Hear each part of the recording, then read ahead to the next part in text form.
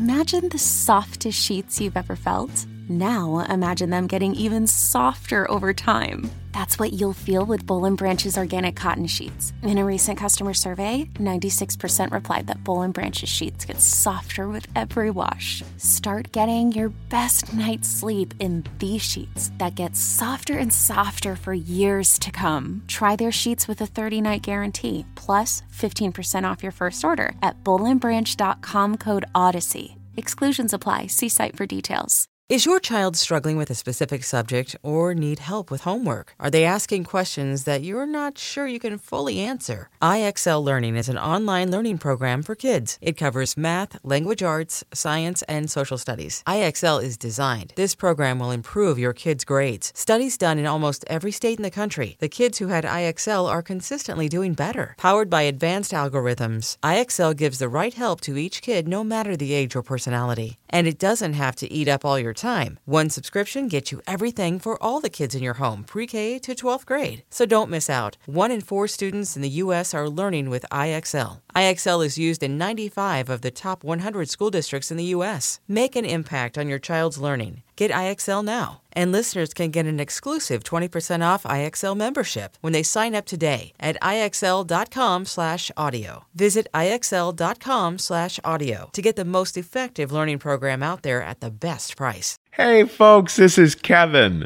On this week's episode of Risk, you'll hear Monica Anna Day. And for maybe 60 seconds, it's awesome. And that's as long as Calvin lasts. Now here's the show.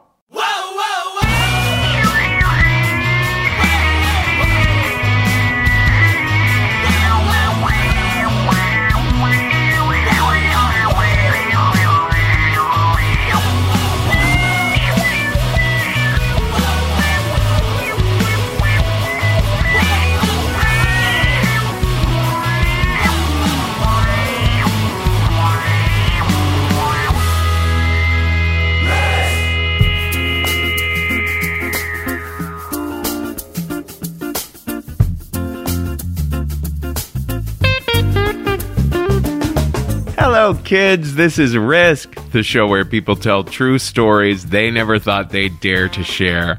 I'm Kevin Allison. This is John Schofield behind me now, and we are calling this week's episode Resetting. 3 stories where the storytellers found themselves kind of reframing how they were feeling or thinking about a certain issue. Hey, if you're new to the podcast, you really should check out our Facebook group. It's called the Risk Podcast Fans Discussion Group. That's where people like to share how they're thinking or feeling about the latest stories that they heard on the show. And also, become a patron of ours over at Patreon, because there's so many bonus stories and check-ins, Ask Me Anythings. There's ad-free versions of the show over there. There's so much more to find of Risk at patreon.com/risk. Now, in a little bit, we're going to hear from one of our favorites. Tracy Segarra is back on the show. But before that, the first appearance by the wonderful Monica Day. Now, Monica is a writer and a life coach. Her book, Play Wild, Stay Safe, is available everywhere. You can find her at monicaday.com. And here she is now. This was recorded when Risk was in Cincinnati, Ohio, a few months back. It's Monica Day with a story we call Open Season.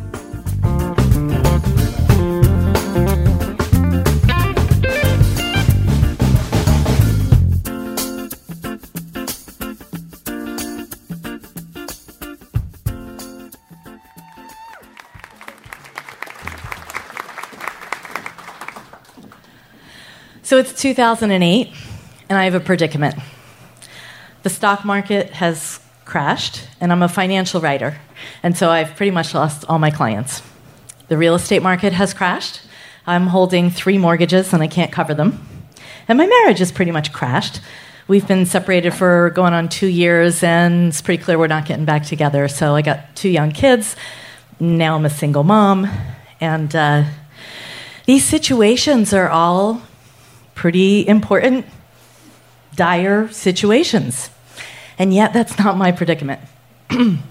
My predicament is that I find myself a 40-something-year-old woman who now has the libido of a teenage boy. And so while I know that my attention should be on all the mortgages and the bills and the kids, all of my attention is on the fire down below. So the good news is that I have a new boyfriend, and he's just my type. His name is Sam. He's on the short side. He's kind of stocky, balding, Jewish, and a mensch. And we're having a lot of really good sex.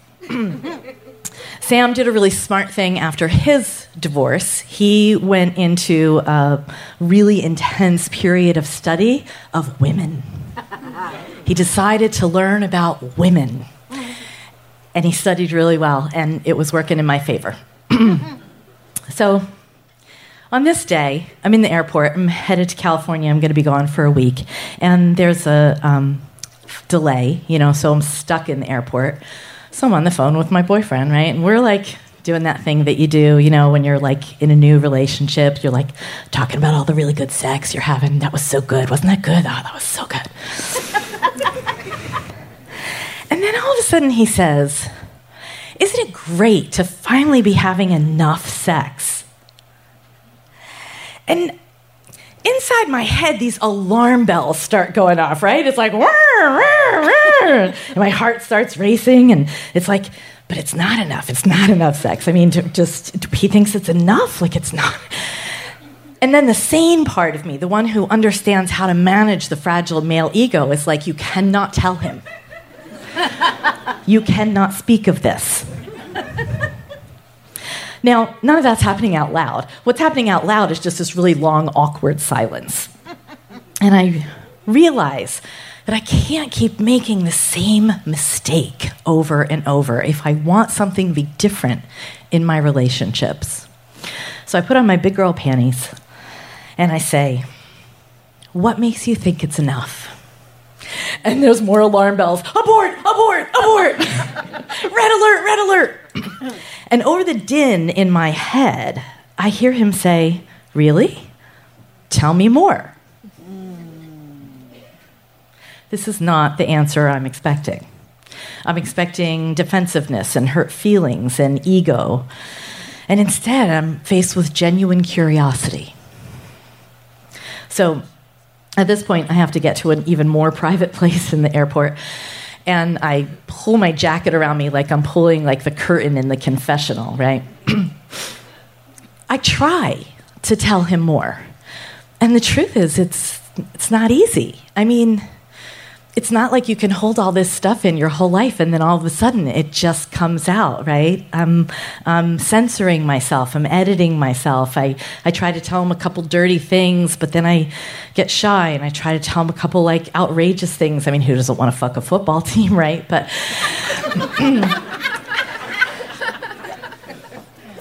and he hears me and he hears my struggle and he says, "What is it, baby?"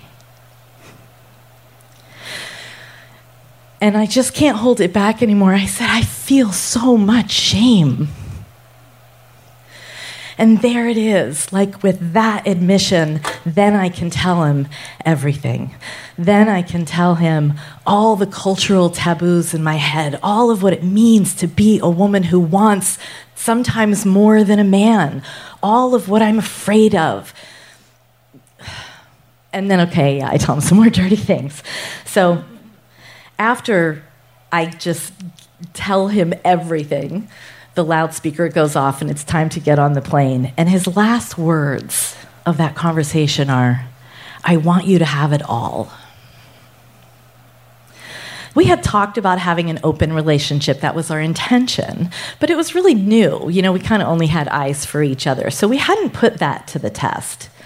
And I was excited about that idea, but it was scary too. I didn't know how that was going to go.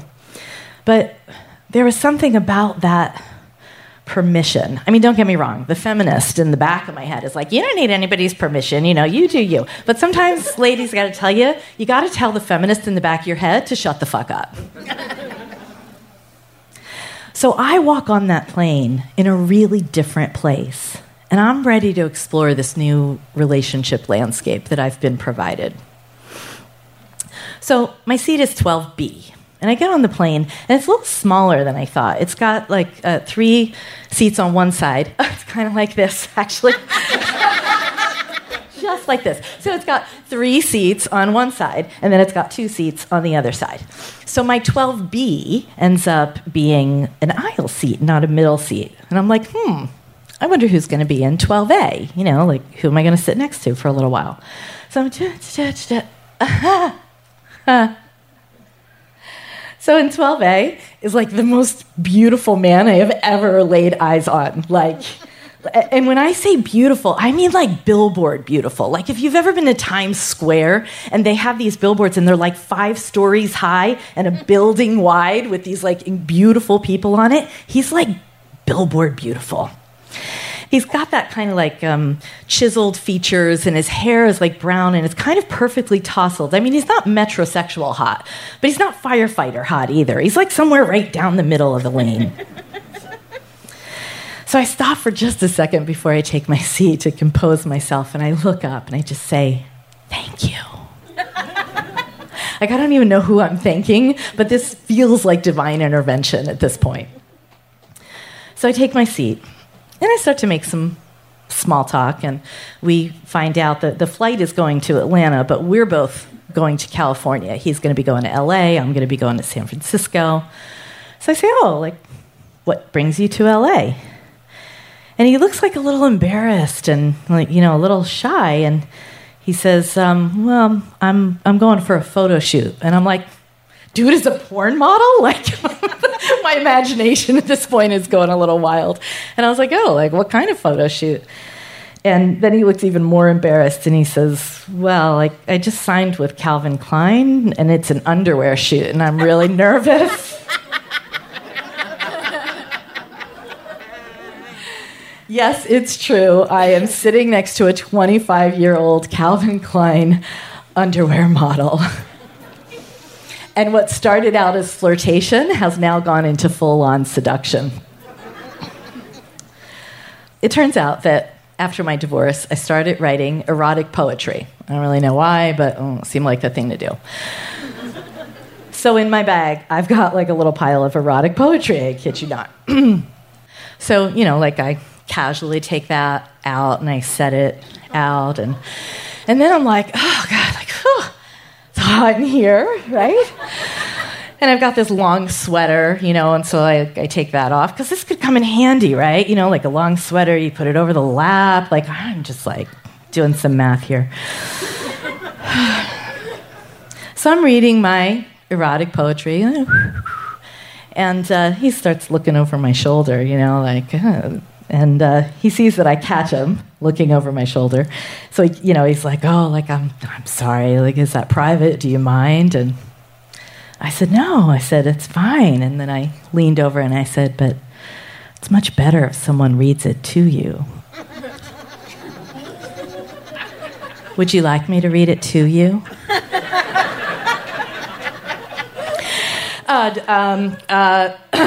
Sure. So I lean in and I start with something tame, probably one of the first ones I'd written, and I said, ordinary as it looks when empty, my deep-cushioned, wide-bottomed, subtle flowered, plump pillowed, full of curves yet strong couch has changed since you draped yourself on it one Friday night. So he's like squirming at that point. And I put the sweater over our laps, and a little exploration reveals that, let's call him Calvin, is a fan of erotic poetry. So 3 more poems in, Calvin is clear that he wants to join the Mile High Club. Now, I'm older and wiser, so I know a better place. So I lean over and I say, do you trust me? He will do anything right now. Yes, I trust you. So we land at the Atlanta airport, where you remember we have a 2-hour layover together. And being a mom, I make a beeline for the family restroom. Because I know that's the only place in an airport where two people of different genders can casually walk in, lock the door, and get down with some hanky-panky. So at this point, we are beyond hot and bothered. And thank God there's no line. Like, I don't have to, wait for a toddler who's like, I gotta pee.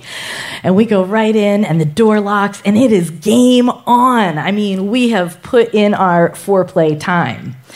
And for maybe 60 seconds, it's awesome. And that's as long as Calvin lasts. Which he finds very disappointing and embarrassing. But really, I'm not fazed, because what I know is if you're a 25-year-old Calvin Klein underwear model, you got another one in you in the next 2 hours. So I'm like, let's relax. Let's have a drink. I take him over to the bar. I buy him a drink. Okay, I'm kind of mothering him a little at this point. That's probably a little weird. And I pick up the phone, and I call my boyfriend. And I'm like, hey, baby, guess what? And Calvin's a little shocked. He didn't expect this turn of events. And Sam's a little shocked, too, but I'm going to give him credit. He recovers quickly, and he cheers me on, and Calvin recovers. And yes, we return to the family restroom for our second time.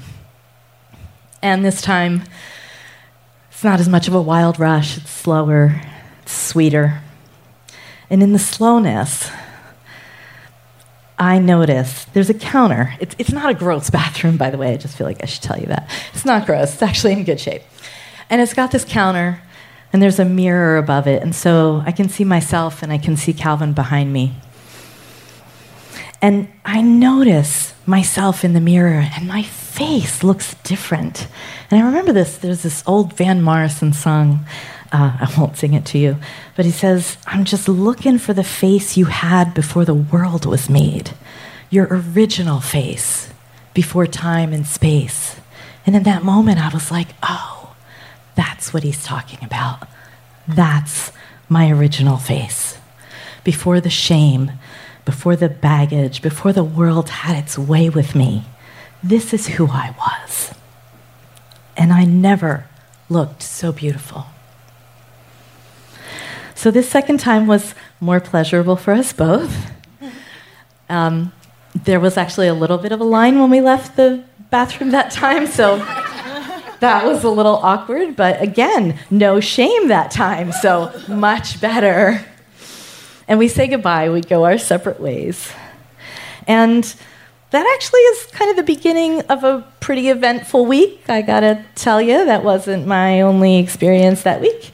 And I keep exploring, and I keep Sam in the loop, and I share everything. That's our agreement. And he just continues to meet me with love and support and even turn on, like he's turned on when I'm turned on. And I find this shocking.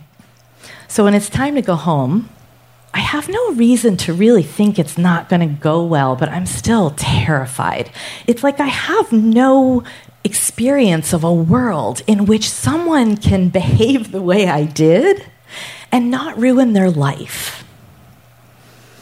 So when I see him, I can't see my face this time, but I can feel it. And you know how you feel that terror in your face? It was like insecurity and looking for the disapproval and the downright fear that I had committed relationship suicide. And it's just almost impossible to believe that he still loves me. And yet, when he looks at my terrified face and he pulls me close and he says, "You have never looked more beautiful." And against all odds, we are closer after that experience. I've never been so honest with someone, and there's no pretense, there's no hiding. Our sex is even better. I mean, that was kind of shocking. In fact, everything about my really challenging life is better when I get home. Like, I can think straight. I can figure out the mortgages and the kids and all the crap that's sitting at home, because I'm not carrying around like pounds and pounds of like this lifetime baggage of sexual shame. So I'm here to tell you tonight, in case you were trying to figure out how to ditch yours, that it is possible to do in a family restroom with a 25-year-old Calvin Klein underwear model in the Atlanta airport or anywhere else of your choosing. Thank you.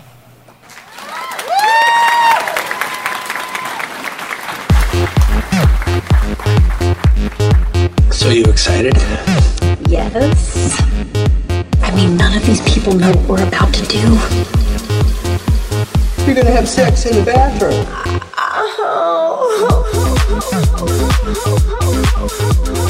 Ew, why are you having sex in bathrooms? Because bathrooms are sexy. Want to have sex in the bathroom?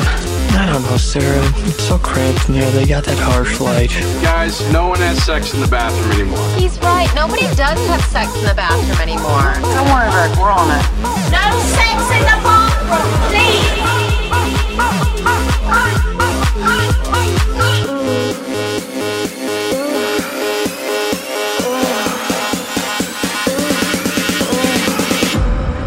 Sex in the bathroom. It happens here every day.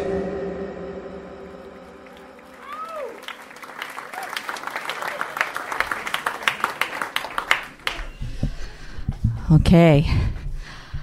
So I'm 56 years old, older than most of you in this audience. And in my 56 years of life, I've had exactly 3 conversations with my now 86-year-old mother about sex.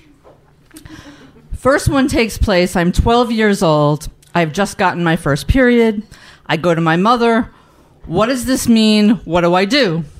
She hands me a sanitary napkin with one of those belts that we used to have to use, which were horrible. And then she says, Tracy, this means you can get pregnant. Wait till you're married.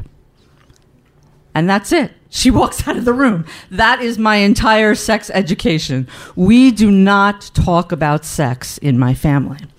Now, somebody apparently has been having sex because I have 4 siblings, but we do not talk about it.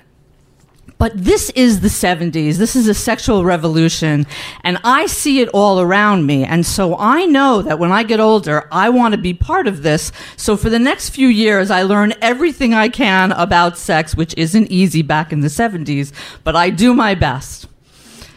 Now, the second conversation I have with my mother about sex takes place.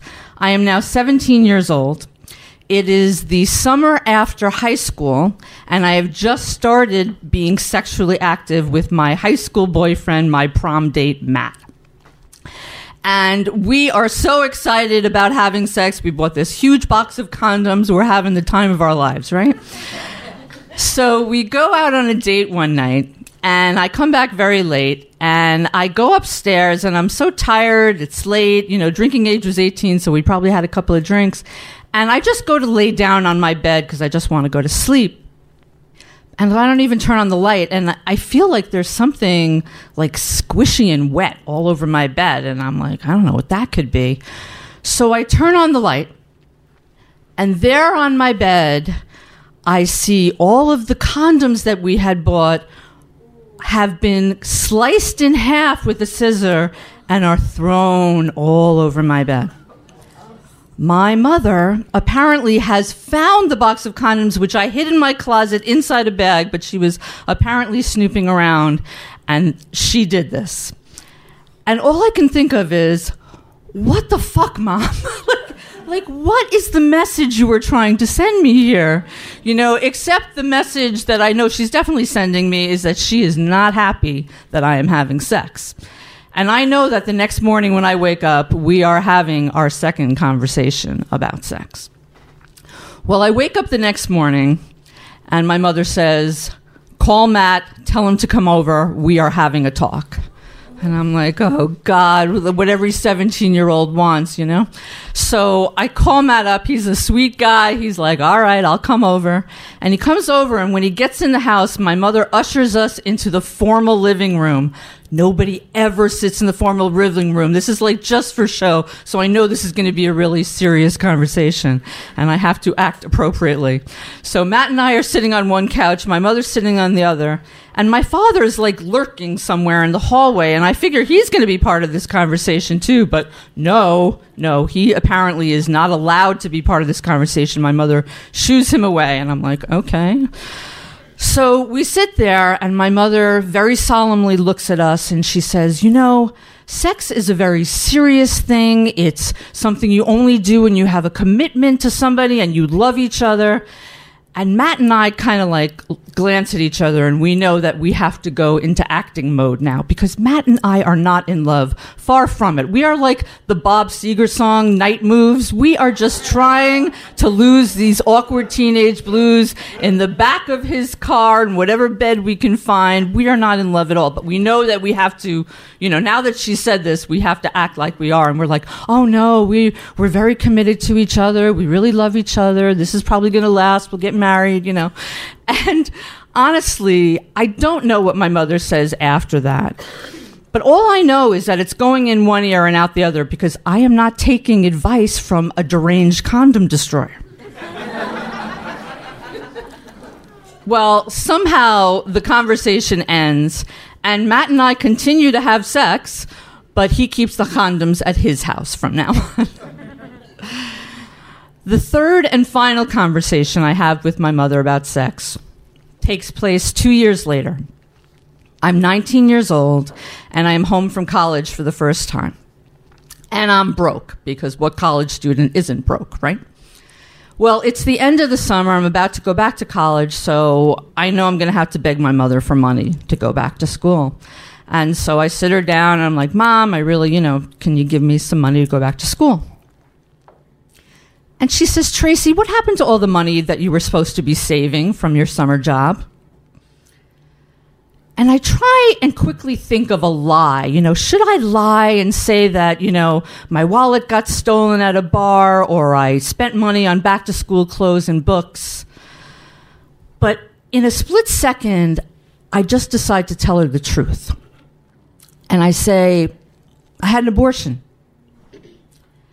And I instantly want to take it back when I look at her face, which has drained of all of its color. And I don't exactly know why I told her, because obviously from my last two experiences, I know that we really don't talk to my mother about sex. But I think it's because I'm 19 years old and I feel like I want to assert myself. I'm an adult. I'm a woman. I'm sexually active, and she can't do anything about it. And yes, I got pregnant, but I went to Planned Parenthood and I took care of it like an adult. But when I look at my mother, I'm like, what have I done? And then she does something that I totally do not expect. I expect to be screamed at, or I don't know what.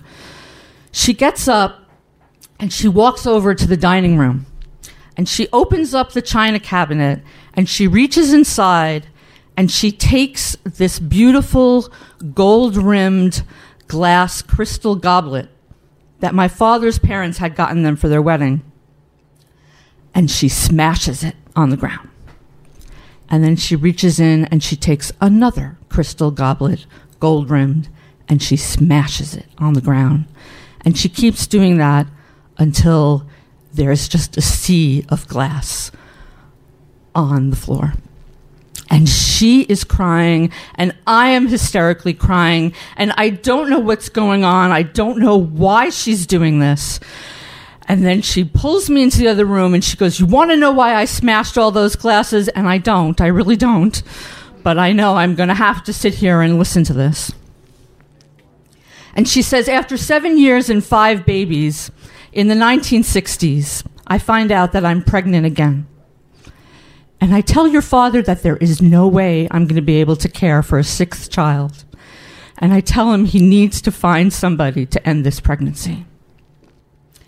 And abortion was not legal back then, Tracy. It wasn't as easy for me to walk into Planned Parenthood like you did and just take care of it.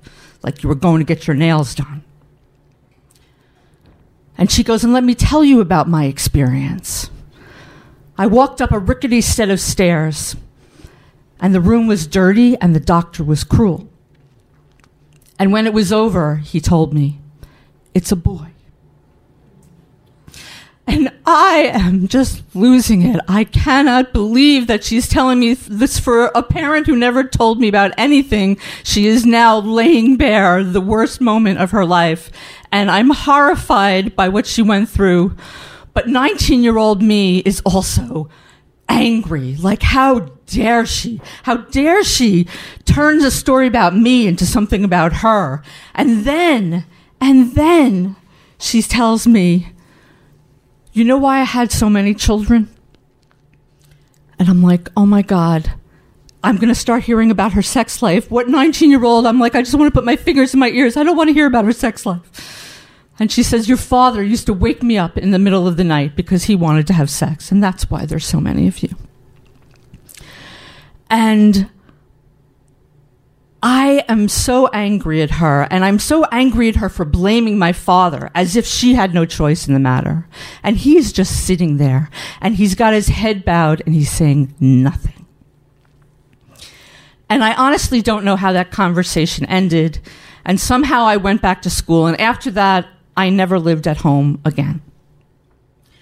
And I never developed over the years any kind of real close relationship with my mother, the kind of relationship that I think I wanted when I was a little girl and that maybe she wanted too.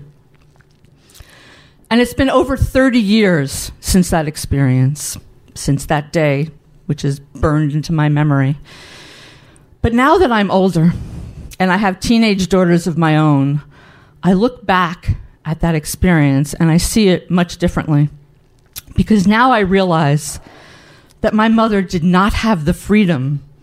She did not have the choices I had in the 80s when abortions were legal and birth control was easy to come by and it was accepted to do what I did. When she made the decision to do what she did, it must have been one of the hardest decisions she ever made. But she made it.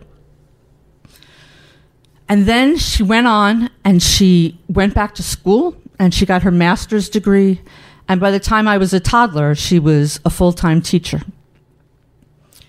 And when my parents' marriage inevitably split up, my mother traveled the world instead of falling apart. So yeah, my mother was a deranged condom destroyer and glass smasher who had no capacity, no idea how to talk to her 12-year-old, her 17-year-old, her 19-year-old daughter about sex. But she's still the most badass feminist I know. And I'm proud to call my mom. Thank you.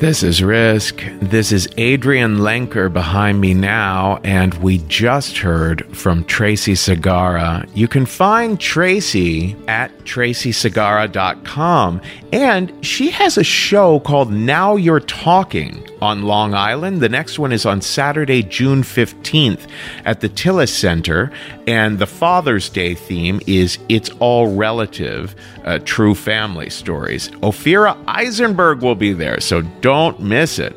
Before that, a little interstitial created by Risk fan Robert Fulham. If you don't know, we invite our fans to create audio interstitials for us. If you want to find out more about that, just email me at kevin@risk-show.com. Our final story today is one that was shared at the Risk Live show that we did in Madison, Wisconsin a few months back, and it was just unforgettable. This storyteller is a first-timer, had never told a story on stage before, and man, oh man, you would not know it. You can find Amanda Wood on Instagram at Rabid Cat Press, or Rabid Cat Press. And here she is now. This is Amanda Wood with a story we call Near Death.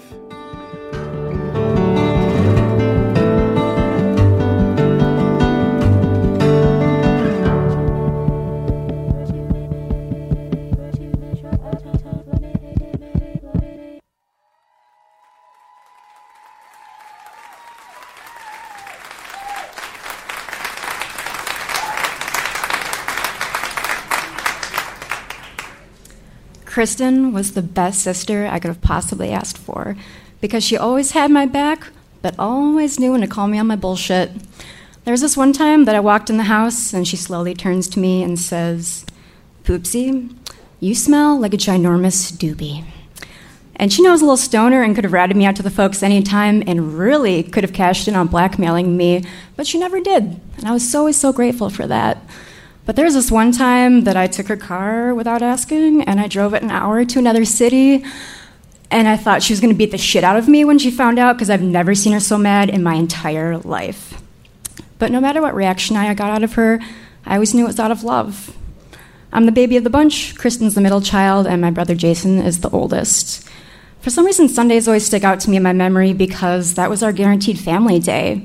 We always had such different schedules, and my parents are small business owners, and so Sunday was the day we always had together, and that usually meant going to church. And that usually meant getting hustled in the Ford Econoline van in its many shades of brown, eating cereal in the back seat and listening to the oldies as we hustled to church, and 9 times out of 10 were late and sat in the back pew. And of everyone in the family, Kristen was always the one I looked up to, because she was everything I wanted to be. She had this curly hair, hazel eyes, a perfectly placed mole on her cheek, and was just so talented at everything, especially music, above all things. I swear she could pick up any instrument and play at ease, but piano was her forte. And I always remember her playing in the evenings, practicing classical music, and it just being a really nice, peaceful way to end our time together. Even though we were at each other's throats most times, there were the good times too, like singing along to Ace of Base in our hairbrush microphones. And we got so much closer over the years, especially when we got into college. We ended up getting matching tattoos and had all these elaborate inside jokes about 30 Rock and Barry Manilow. I was just so excited for our futures because I was going into art, she was going to be a music teacher, and it just seemed so perfect. Everything was going the way it was supposed to. Until one day she gets sick, and she has flu-like symptoms that turn into stroke-like symptoms, and then she has blood clots, and she's in a coma. And it's just all happening so fast. I'm in another city, it's right before finals, it's before Christmas, and she's 24 years old. What could possibly be wrong? And then all of a sudden, it's December 14th, 2009, and I'm stuck in this cold fluorescent cage with my family, waiting for a doctor to give us results. And suddenly he appears from the shadows and pulls us in one of those little side rooms where they give you the bad news. And you know it's a side room where they give you the bad news because it's just a little bit nicer than the rest.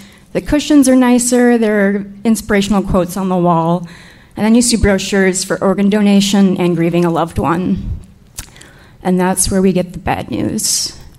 Deep vein thrombosis has taken my sister and put blood clots in her brain, heart, and lungs. It was a complete freak accident, and there's nothing that we could have done or that the doctors could have done. We just had to let her go.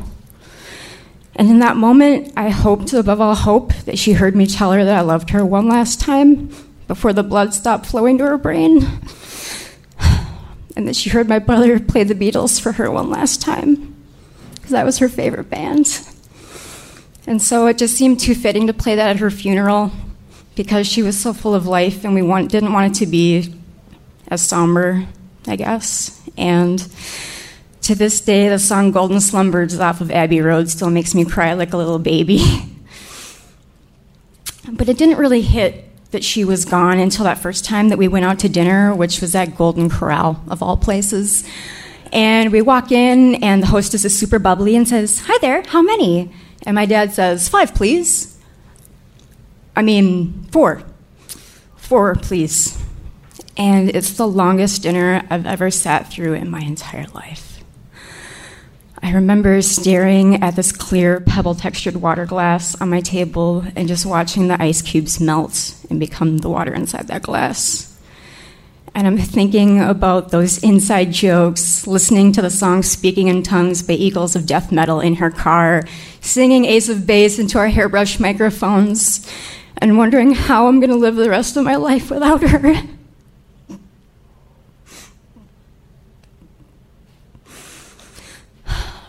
And then my grades start to slip, and I think about taking the semester off. But I know I have to stay in, because if I leave, I won't come back. And then finally, this moment of hope appears in my printmaking class, where we have this prompt. We have to listen to a piece of music and then make a piece based on that. And my professor starts playing this classical music, and I immediately think of Kristen, because that's what she was always playing when she was practicing. And so it just felt right to make it about her. And I just had this breakthrough where I made this piece that was so personal and dear to me that no one could take away from me. And from that point on, I just felt like everything I wanted to make had to be personal and be this visual catharsis, because it was something special and personal and mine. And so when the day came for graduation, I was so ready to be done and get out of there, but I was disappointed that Kristen couldn't be there to celebrate with me, because I felt like she was this catalyst that started it all. And I didn't want to celebrate. I didn't even want to walk across the stage. My family convinced me to and said we could go out for Mexican food and margaritas afterwards. I was like, okay, great, sounds good, let's do it. But then my friend Anna was like, you know what, let's go out for some drinks. Like, let's celebrate, come on. And I was like, okay, fine, yeah, let's do it. I mean, I graduated college, it's a fucking milestone, let's do it. And so we go downtown to our favorite watering hole, and I'm having such a great time. It just feels like this perfect ending to the best and worst years of my life. And soon bar time comes around, and then we meander to a fellow art student's house party. And the last thing I remember is taking a pull from a bottle of booze. And then I wake up in the hospital. And I'm so confused, and my eyes hurt so bad, it's as if I'm using them for the first time. And it's blurry to the point where it's almost like I'm looking through a sheet of wax paper. And my head hurts so bad and feels so swollen. And then the nurse puts something in my eyebrow that stings so deep, it feels like it's pulsing into my brain. And I'm so cold and wrapped in this plastic heated blanket that just feels so uncomfortable and alien-like. And then I see my aunt at the foot of the bed, and she has tears in her eyes, her cheeks are red, a little bit moist from crying. And I see the same look on my parents' face by the door, but with just a little bit more look of relief in theirs. And as I'm coming to, it dawns on me that I'm in the hospital on December 14th, 5 years to the day that my sister died. And I've never felt like a bigger piece of shit in my entire life, or so guilty. And then I ask what happened, and they tell me that I slipped, hit my head, someone found me, called an ambulance, and that I'm okay. Just need to rest, and then we'll talk about things later. And then I find out that it was about 30 degrees when they found me and brought me in. My blood alcohol content level was 0.27, which, to put in perspective, the legal limit is 0.08. And I had a half-inch laceration in my eyebrow, concussion, alcohol poisoning, and I was extremely lucky to be alive. And after I was discharged from the hospital, I got sent home in these oversized scrubs and this white and black Afghan blanket because all my clothes were soaked. And I just felt so helpless and infant-like, but so thankful that my parents were there to take care of me, and so thankful I lived by myself, so I had this quiet refuge to heal in. And my instinct upon getting home is to just curl up into a ball like a little armadillo in my bed. But then I start to get really mad, because I'm thinking about my friend Anna, the one who was supposed to drive me home, and I text her, and I'm like, hey, I just woke up in the hospital. Where were you? What the fuck happened? And she calls me and is sobbing and says, I'm so sorry. I don't know. I got really drunk, and then I woke up to my boyfriend yelling at me. He said he could smell the booze on me from the other room. I drove home. I don't know what happened, but I'm so glad you're okay. And I don't want to hear it. I don't want to hear anymore, because I've never been more disappointed in anyone in my entire life. And I just lay there trying to rest, and then I get another message on my phone, but from someone named Karen Butt, B-U-T-T. And the 12-year-old in me rejoices, because I've never needed to laugh more in my goddamn life. And I open it because I'm curious. I think it's spam initially. And then I read it, and it says, Amanda, you don't know me, but I'm the woman that found you Sunday morning. You were unconscious and unresponsive, and I cradled you until the ambulance came and tried so hard to get you to come to. I really hope you're okay, and here's my number if you want to talk. And so, of course, I wanted to talk because, one, I wanted to thank her for saving my fucking life, and two, I wanted answers because all I knew is that I slipped and fell. I didn't know how long I had been unconscious, anything. And so I called her, and she gave me the details that she and her husband were driving downtown to their business around 6 in the morning, saw something on the sidewalk, which initially looked like a garbage bag, but they kept driving, and Karen got this feeling that she should turn around and go back. And so they come back, and as they approach what they thought was a garbage bag, it turns out to be me, and they think I'm dead. Because I'm laying on my back with my eyes open and blood all down the left side of my face, and I'm unresponsive. Not even shouting, pinching, not even the raindrops falling on my eyes make me blink. And so they pick me up, cover me in blankets, and just try and keep talking to me until the ambulance comes and I finally mumble something. And she just is like, come on, sweetie, you gotta keep talking. Come on, what's your name, baby? And finally, Amanda. What about the last name? Okay, W. Okay, Amanda W. That's something to work with. And so she goes on Facebook and finds that we have mutual friends, gets them in touch with my parents, and so the authorities can contact them. And I just start sobbing and thank her. And I tell her it's really eerie because my sister died on the same day. And she gets really quiet and says, you know, it's really funny that you mention that because I felt like I had this voice in the back of my head telling me to turn around. And I think you're right. I think she really was watching over you. And so, as you can imagine, a number of things have changed since then. For 3 months after that accident, I had post-concussive symptoms of sensitivity to light and sound, headaches, nausea, everything but the kitchen sink.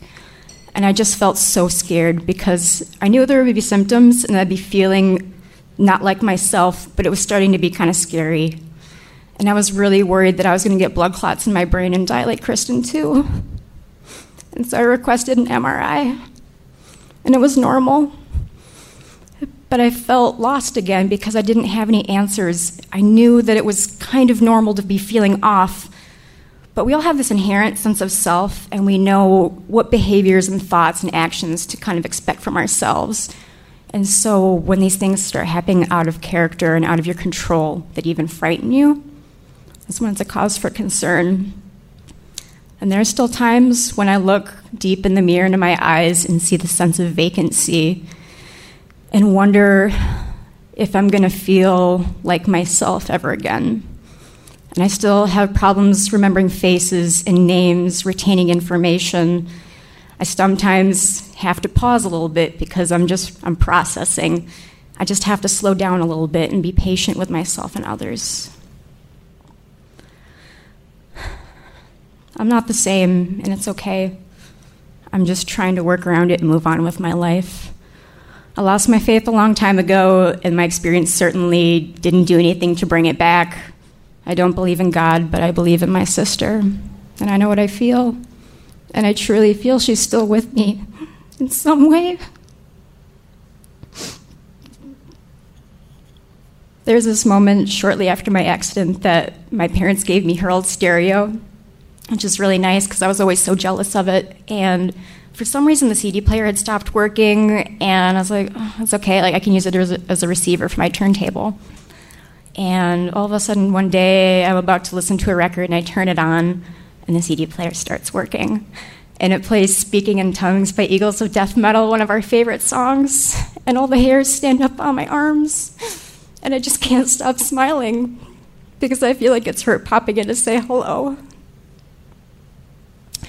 3 years ago, I was driving her car and got into a wreck here in Madison and totaled it, and I felt like she was there too. And twice a year, I have this ritual that I've created where I always get a slice of cheesecake and do something music-related, both on her birthday and the day that she died and the day I almost died. The birthday is solely about her and about her life, but the 14th is about her and us and the things that we loved. And it's a me-time activity because my family is a bunch of stubborn Scandinavian Midwesterns who don't like to talk about their feelings. And so in a surprising yet beautiful turn of events, just like 2 weeks ago, my dad opened up to me about something for the first time in 9 years that he's never told anyone. And that was that shortly after Kristen passed, he was in church, was singing in the choir and was sitting in a pew, and saw her sit down in front of him. And I just got so happy. One, that he finally felt comfortable to share it with someone after 9 years. And just so happy that he had that beautiful moment with her. And I've taken the courage to go down my own emotional rabbit hole, if you will, and finally, after 4 years, contacted my friend Anna and said all the things that I've needed to say to her, and received the most beautiful apology I've ever gotten from a human being, and found out that she's in counseling and is really trying to get better. And so, as much as I was reluctant to do this and go through the storytelling process, it's been nothing but good and has been so cathartic and wonderful. And I recently got this Grim Reaper tattoo that is a little Grim Reaper smoking a cigarette, and it says, "Not here for you, have fun today." And it's my dark-humored way of saying that I'm not done yet, but I'm surrendering to the fact that it's just out of my control. Thank you.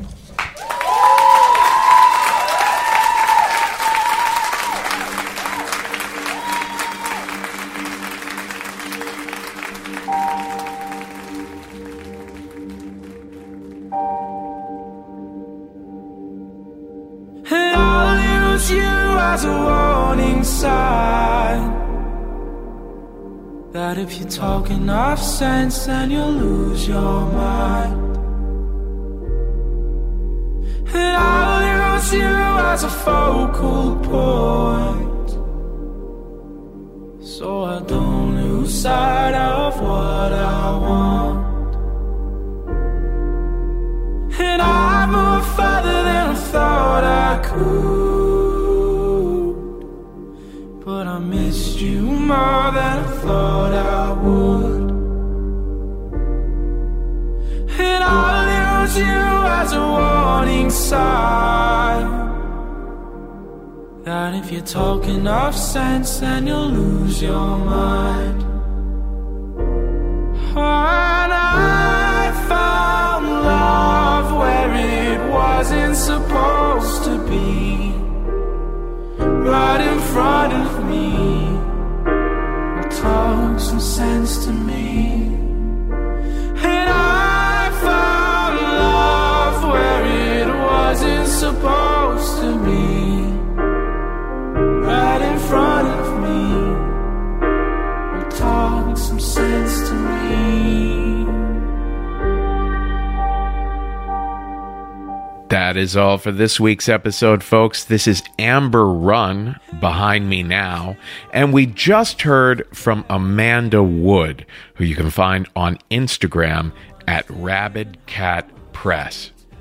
Don't forget, you can always find new information about where the next Risk live shows are happening at risk-show.com/tour.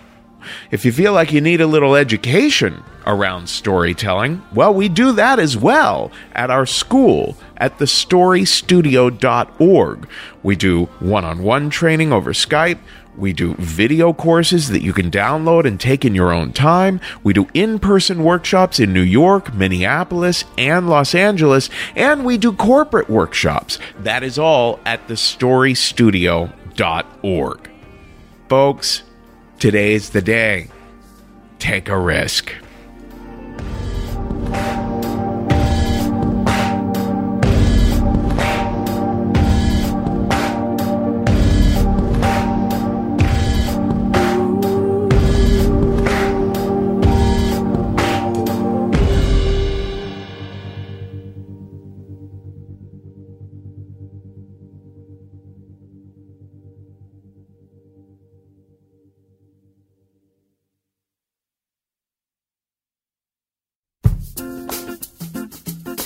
Really? Tell me more.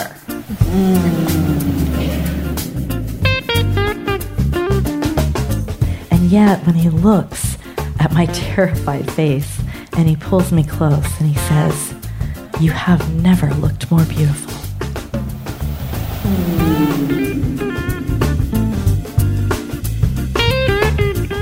That it is possible to do in a family restroom with a 25-year-old Calvin Klein underwear model in the Atlanta airport or anywhere else of your choosing.